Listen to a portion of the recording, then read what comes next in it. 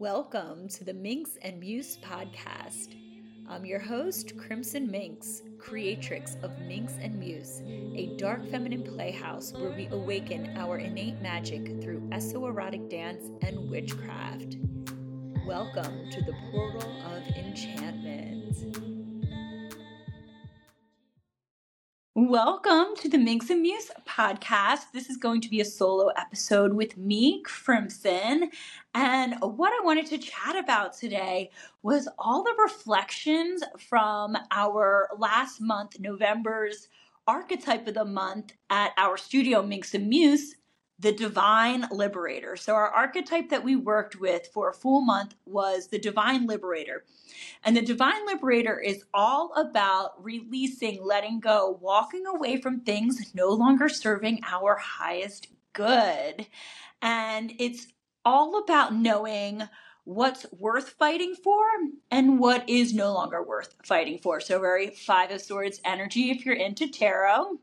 And it was also about acknowledging the natural cycles of nature and of life, and that with death comes rebirth, and the idea of not resisting these natural cycles that allow us to realign and recalibrate and call in more divine alignment in our life. And what became very apparent is that we avoid divinely liberating ourselves from people, places, things, mindsets, ways of being that are very clearly not serving us because we would rather know how things are going to be than to take a leap into the void, into the unknown.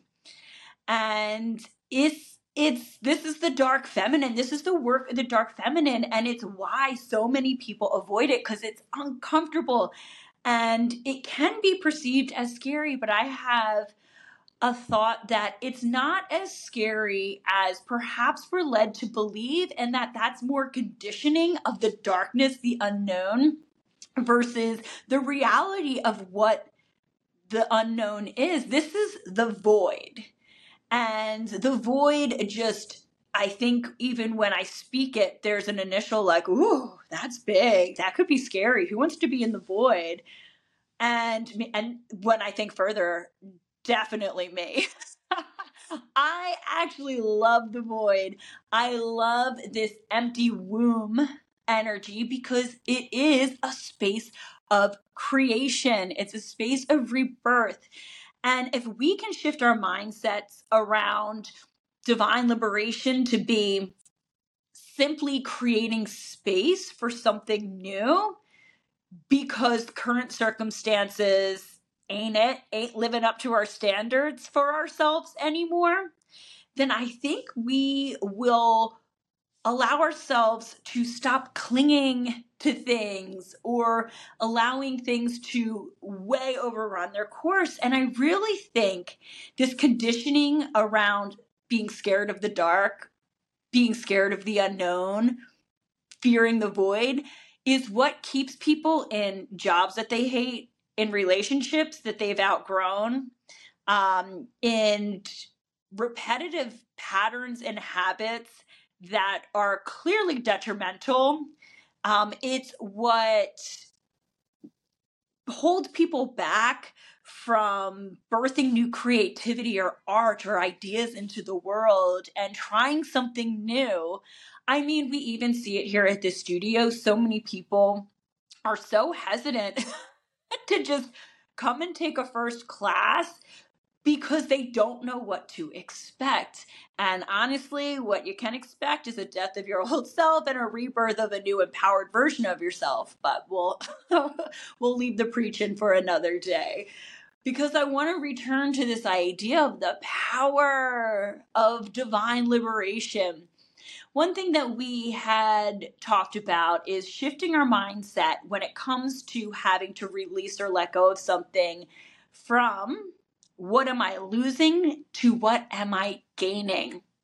So it's so easy to just get frozen in fear or sadness or guilt or nostalgia because we are thinking about, oh my gosh, that's no longer going to be my reality. That person's not going to be in my life, or those people associated with the job aren't going to be in my life, or this comfort, this creature of comfort energy was coming up a lot. What was the expression, dance with the devil you know versus the devil you don't? And so that is real. And it's this sadness of, that's not going to be my life anymore, instead of the excitement of, because there's something better that's waiting for me on the other side. So we did some practices around, okay, so say you are leaving a toxic relationship, and this could be romance, partners, family, social groups, religious groups, whatever. Instead of being sad around, oh my gosh, when I release this, I'm not going to see this person anymore, or I'm not going to have this standing event or experience this day of the week that I've been going to for years with these people, right? Just as an example. Instead, think of what you gain when you release that. So a lot of times when we release toxic relationships, we're gaining peace, we're gaining personal power, we're gaining space, we're gaining time.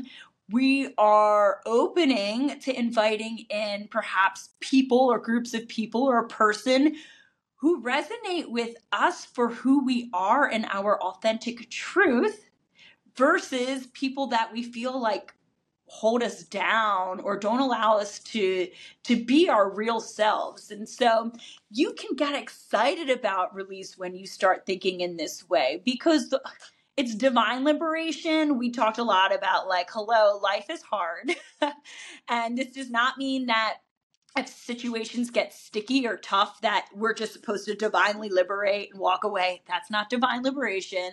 That is giving up on yourself or giving up on situations because they present a challenge. And that's not what this is all about. But Dark Feminine's all about the depth and reflection and going to the shadows. So through that work, you'll really know, and your intuition is going to tell you, is this worth fighting for or not? So the idea here is that when we divinely liberate, all of a sudden we are open to a whole new reality. It's like a timeline jump you can think about.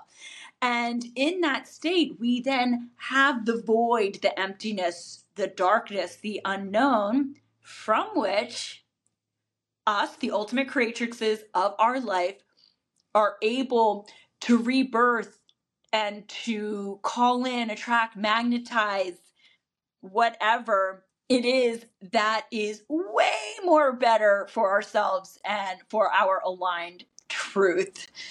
So think about it. When the work that we do here at the studio around esoeroticism is a way to access sexual energy outside of intercourse. And we do a lot of dance and movement and ritual to tap into that energy. And we do that along with a lot of self-reflection and knowing thyself, going into the shadow, journaling, meditating, in-depth reflection. And then we use tools like astrology and tarot and other mystical means, divination, to really know ourselves at a deep level. So that build up sexual energy, which is our creation energy, it's our magnetism, it's our life force, combined with the depth of wisdom of self. These are the two foundations of our studio. It's the foundations of esoerotic witchcraft.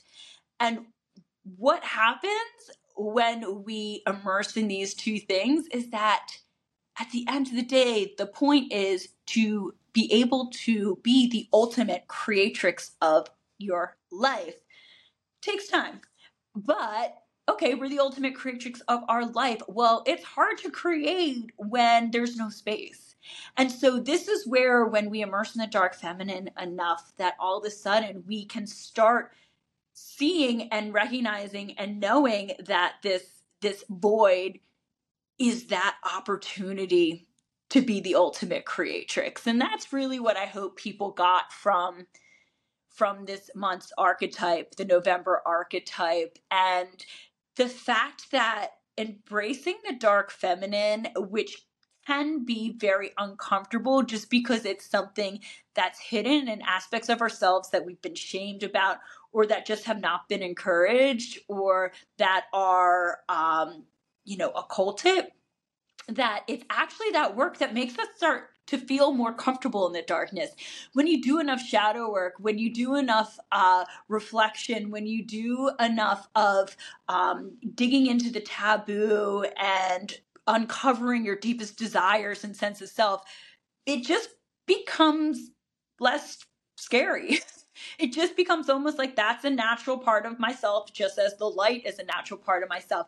And then all of a sudden we find, well, this idea of not knowing what comes next, this idea of entering the void, is just a reality of life. It is the death card in the tarot, which we all know is not ultimate death. It's the death of things no longer serving us.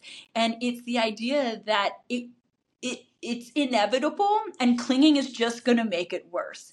Another thing we talked about is that we want to be the energy that controls the energy, and we would rather just have a death moment, an ending of things no longer serving, and moving on with grace and with gratitude, than clinging, and having to approach that tower moment. So no hating on the tower, but the idea here with the dark feminine is that it's a very mature and insightful energy. Like, I have to do a whole other podcast on how the dark feminine is not this like toxic, unhinged, out of control, unregulated energy. I think that could be a misconception sometimes, and it's totally not that.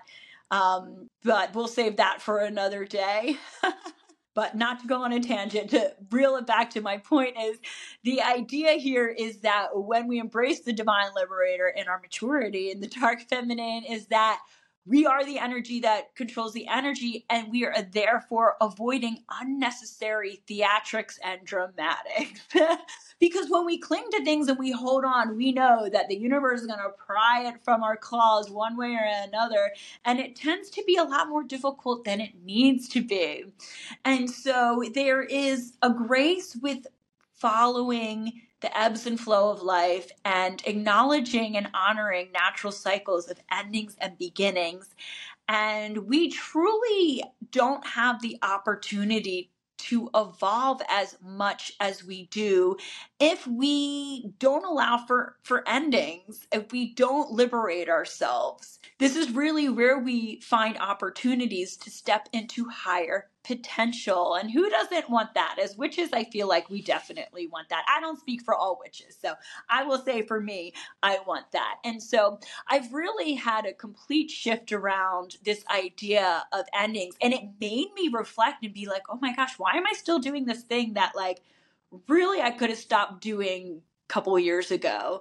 Or I could tell I'm coming up on an ending of something, and rather than perpetuating something that I'm not really growing from anymore, that's not really serving me or lighting me up, just fucking let go and start something new. And I know this is harder when it comes to human relationships. I'm not a cold-hearted witch, but also that is part of divine liberation, because we know that relationships are highly influential on our lives, and they can lead us to great places, but they can also hinder us. So yeah, I guess that's what I would like to leave us with today, is this prompt for self-reflection, and maybe just taking stock of, am I just continuing to do this out of habit when really it's time to move on? Or have I just gotten to be a creature of comfort, to become very comfortable